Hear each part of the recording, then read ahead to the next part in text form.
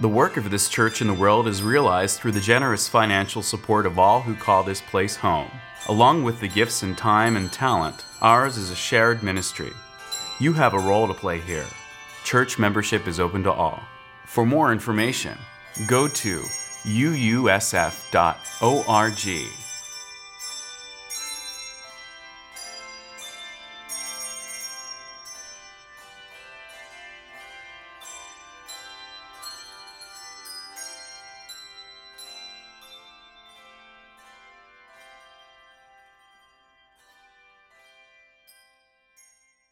Some years ago, a photo appeared in the pages of the New York Times showing a middle-aged man with a huge mustache and rather unkempt hair, dressed in formal evening clothes and sitting on a chair in the middle of a street, playing the cello.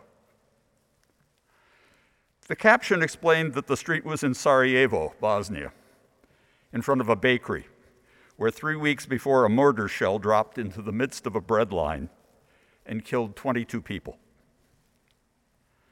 The cellist said he didn't know what to do about hatred and violence, except what he'd been trained to do with his cello. And so for 22 days, he'd been coming there, braving ongoing mortar and sniper fire, to play Albinoni's haunting Adagio in G minor. In Seattle, an artist saw that photo and at first reacted as any of us might. She thought the cellist completely mad and his gesture futile. But the image of him playing softly with his cello, one note at a time, like a Pied Piper trying to call out the rats that infest the cellars of the human spirit, finally made her ask this question: what can any of us do? Only that which we have learned to do, one note at a time.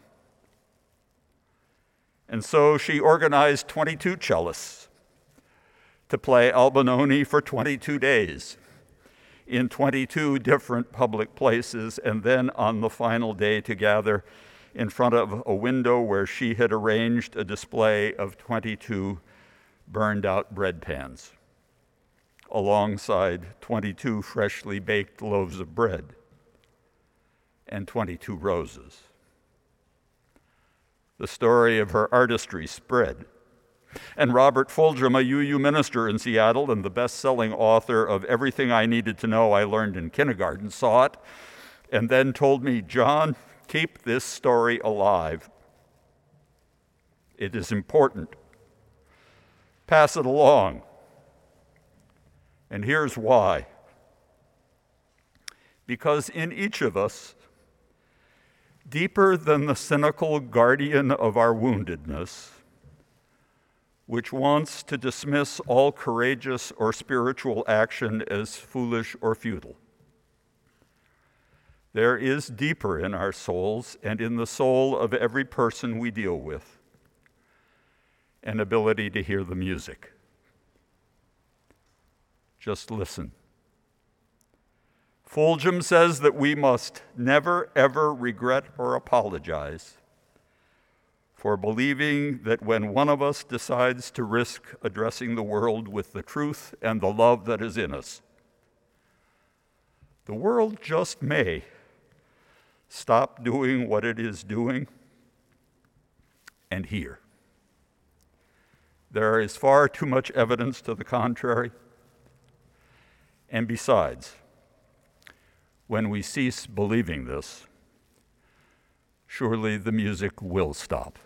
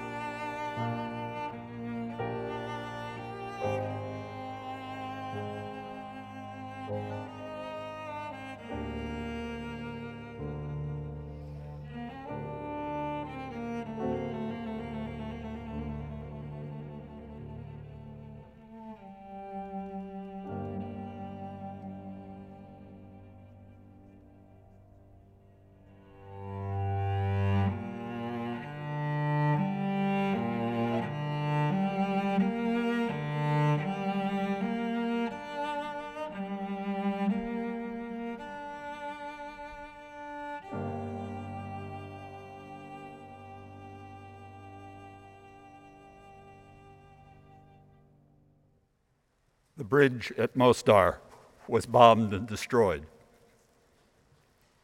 It took years to rebuild. I cannot face the possibility of the future without acknowledging how much has been broken. The very idea of American democracy, of we the people, is like a bridge hundreds of years old, resting upon two great foundation stones: truth and trust. And attacks on them in recent years have been deep and deliberate. Truth has been abused, and trust has eroded.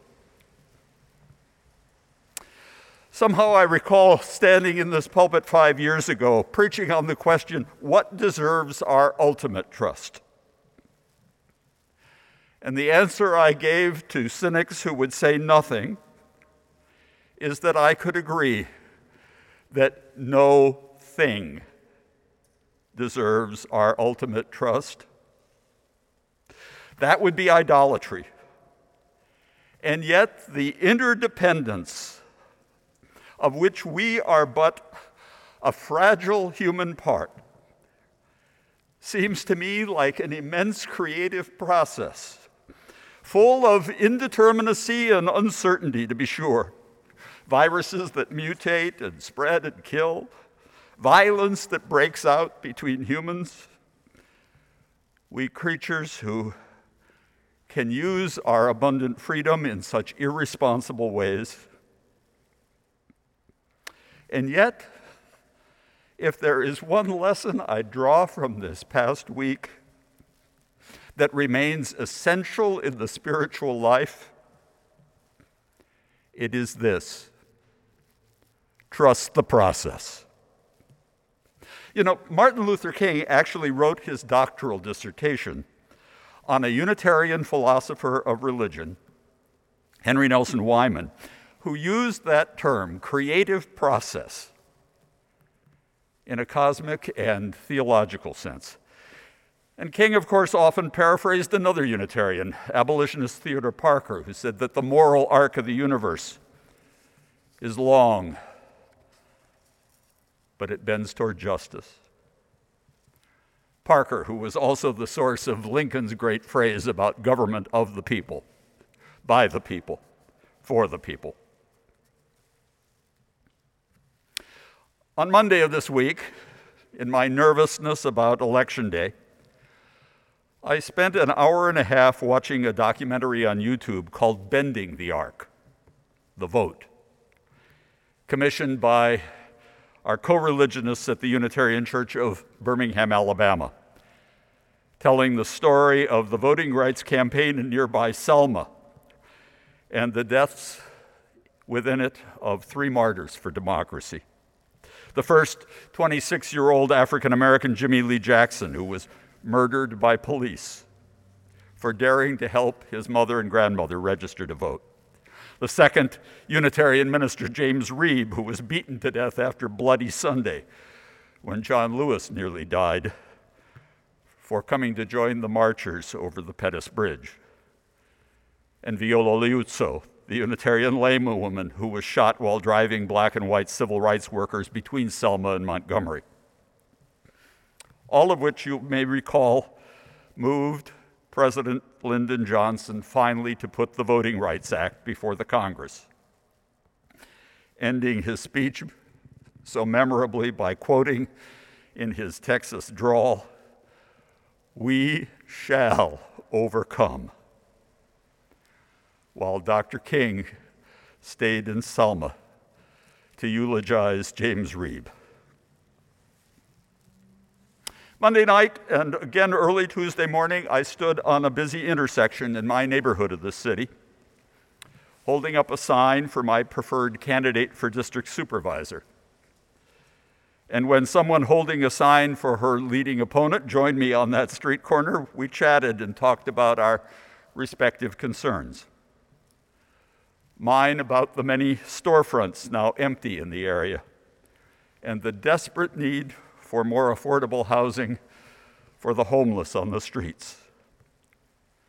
Hers, I was somewhat surprised to hear, were mostly about wanting the homeless kept in some other part of the city.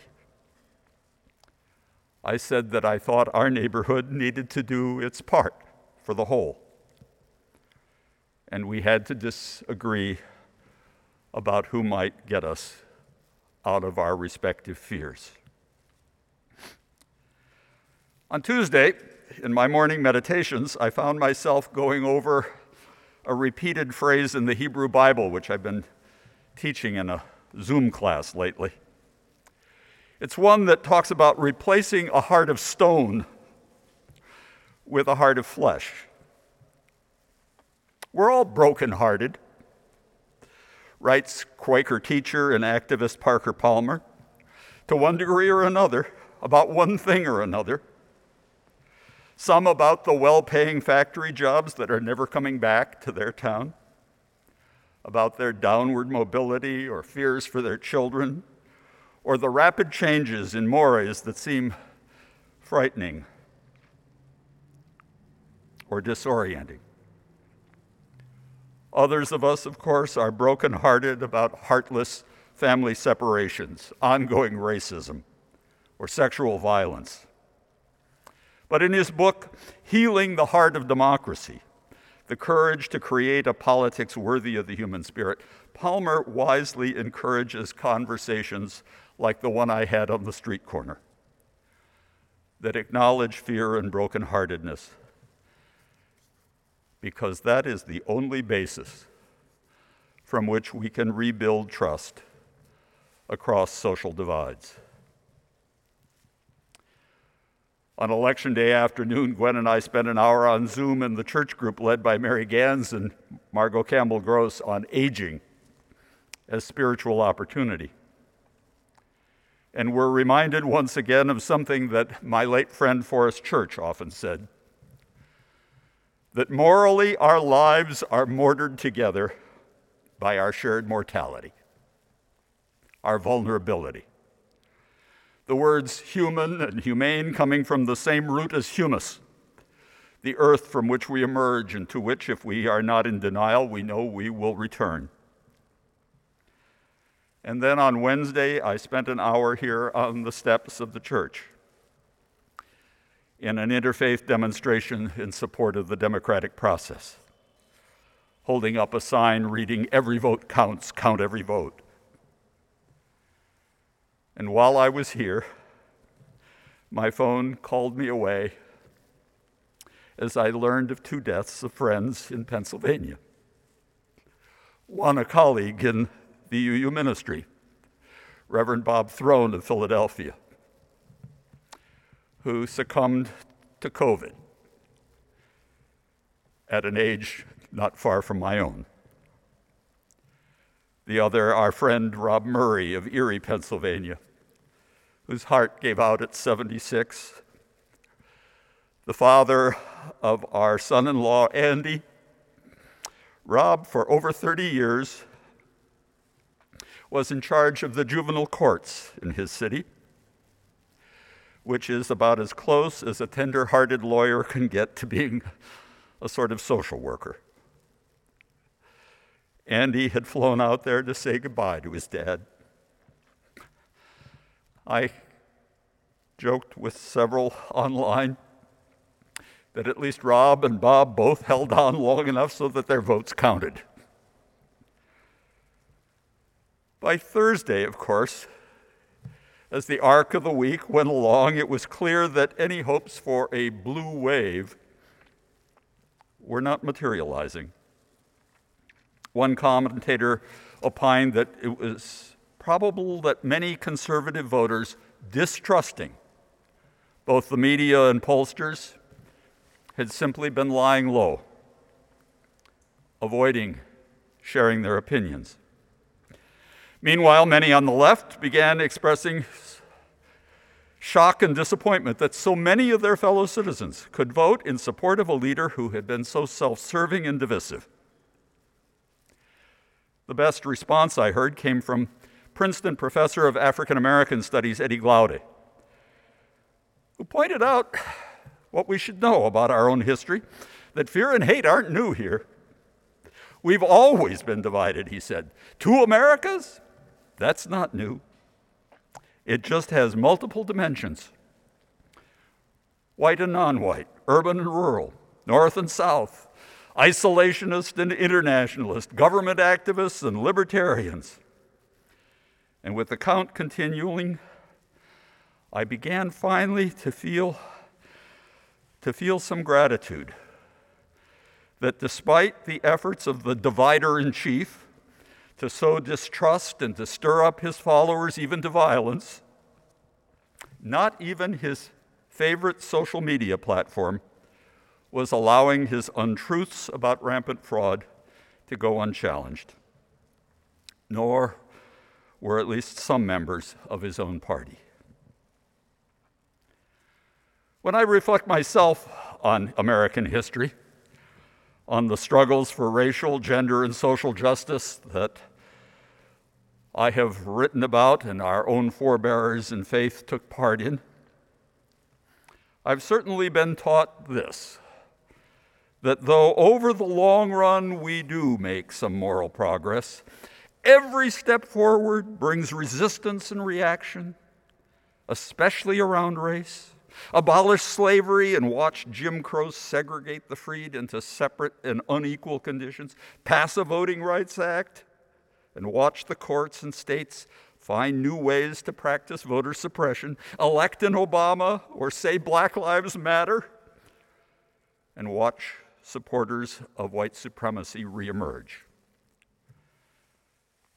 As the arc moves back and forth, one should not be surprised or ever give up.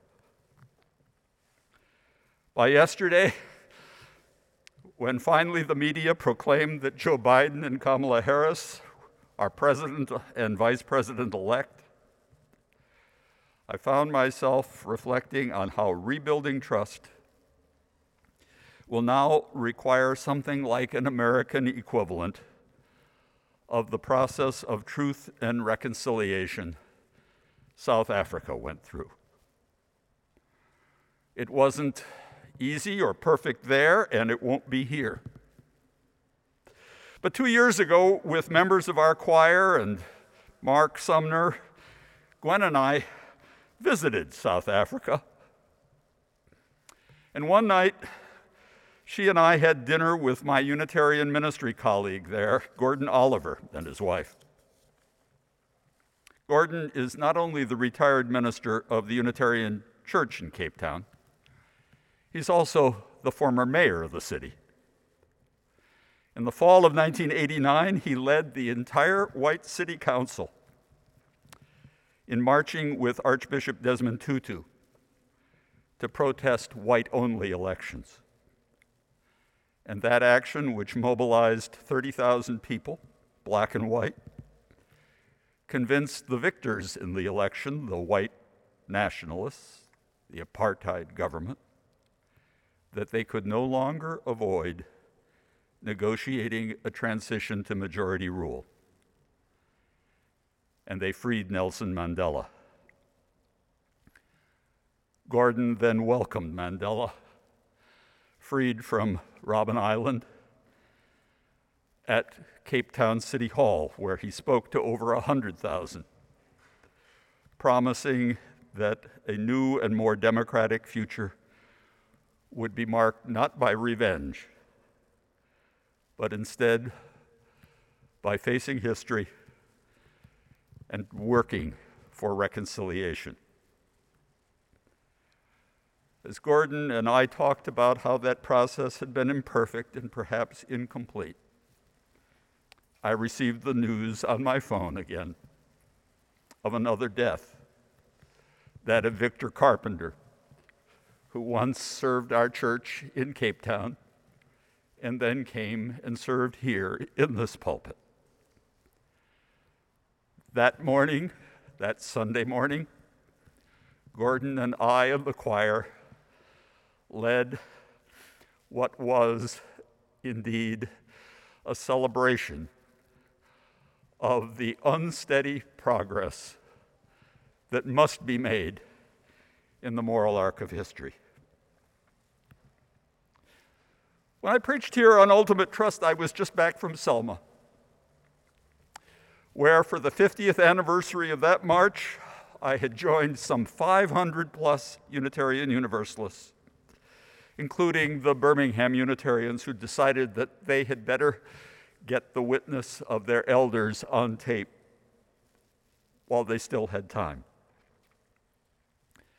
And as I walked over the Pettus Bridge myself, I remember being asked by two young college journalists why I'd come.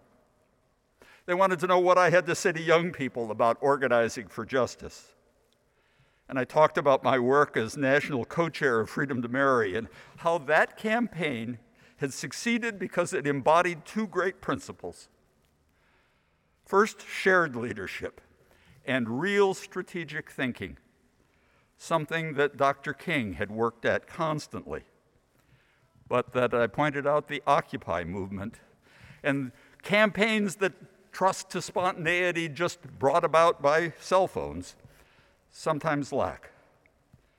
And second, we focused on real people and how unfairness to them broke our hearts, how they were leading loving lives but were excluded from institutions that others could enjoy.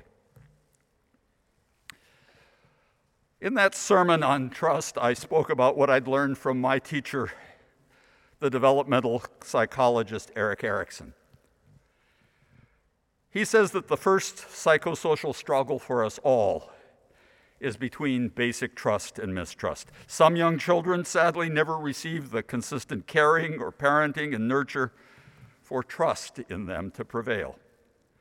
Their wariness, defensiveness, brittleness can result even in a narcissistic personality.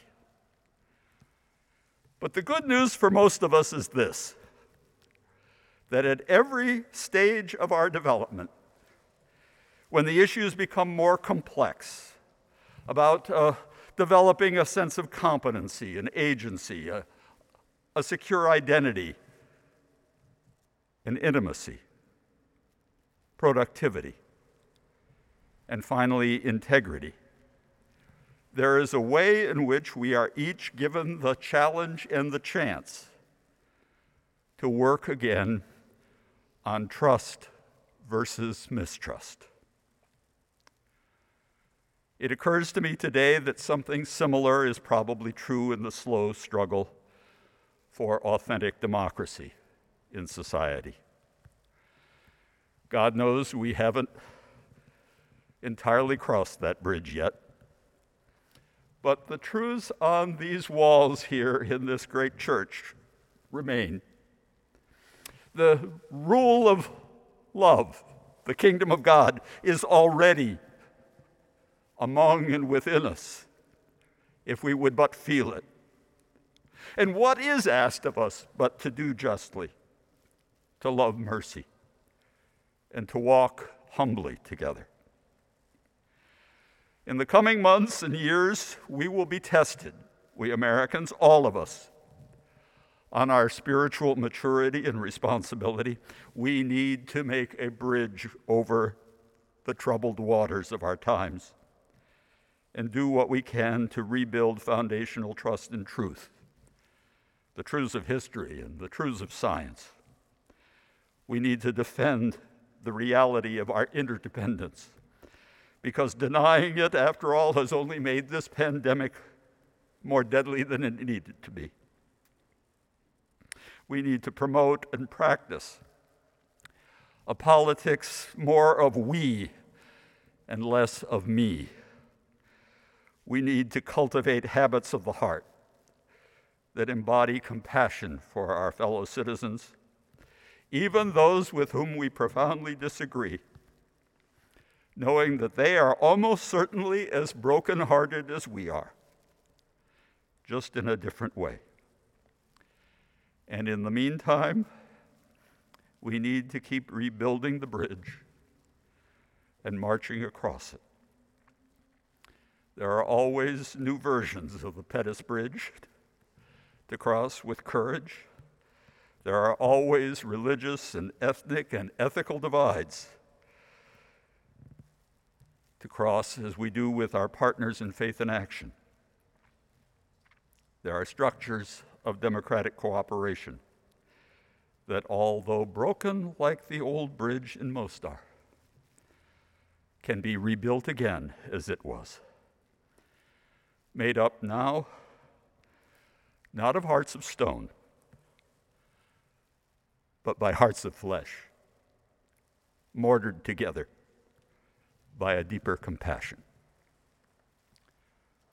So may it be. Amen.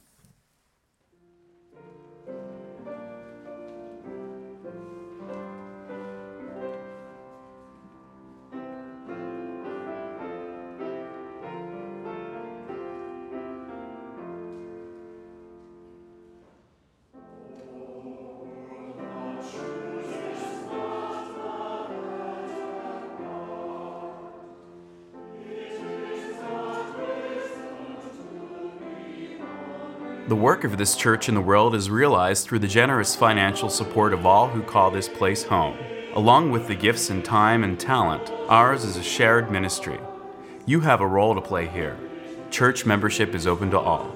For more information, go to uusf.org